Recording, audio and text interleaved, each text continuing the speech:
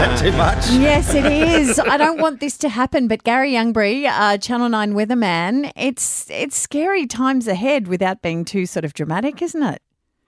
Well, look, I think it's warranted because this year, unlike last year, I mean, we had catastrophic bushfires, extreme drought, extreme temperatures. This year will be a little bit different, but extreme for other reasons. We're looking at a lot more humidity this year. So that means temperature's not as hot, but due to the humidity, it'll feel uncomfortable. And with that humidity, that'll fire up thunderstorms. So we're looking at there was a lack of storms last year, but not this year.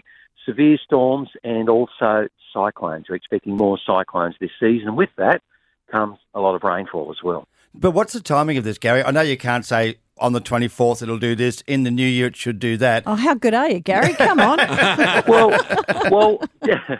Well, what we definitely can say is with a La Nina weather pattern, like we've started cyclone season now, but normally it takes time for them sort of to build up, and it's normally when we get into January and February and even March that we get an active cyclone season or run of cyclones.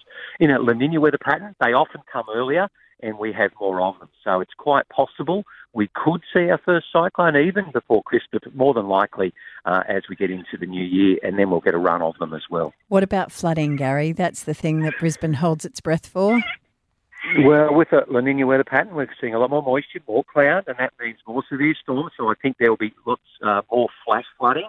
And then as far as sort of flooding and rivers, that will depend if any of those cyclones cross the coast. Now, we could have 6 cyclones in a season and none of them impact the coast. We get let off scot-free. But we only need one to cross the coast, and as it makes landfall, that's when we get those incredible amounts of rain.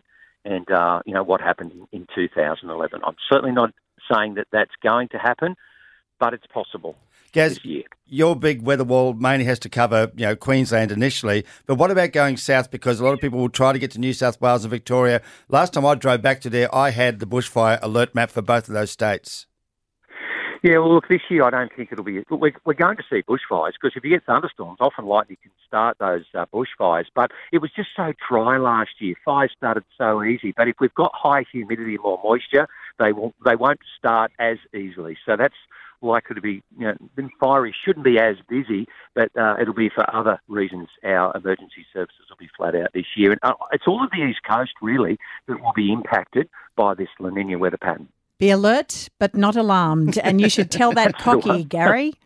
Oh, I know. It's just going off in the background, right on cue. It's never been a word until we cross lines. Thank you. See you guys. Good on you. Gary Youngbury from National 9 News. Thanks, Gary. It's Robin, Terry and Bob on Brisbane's 97.3.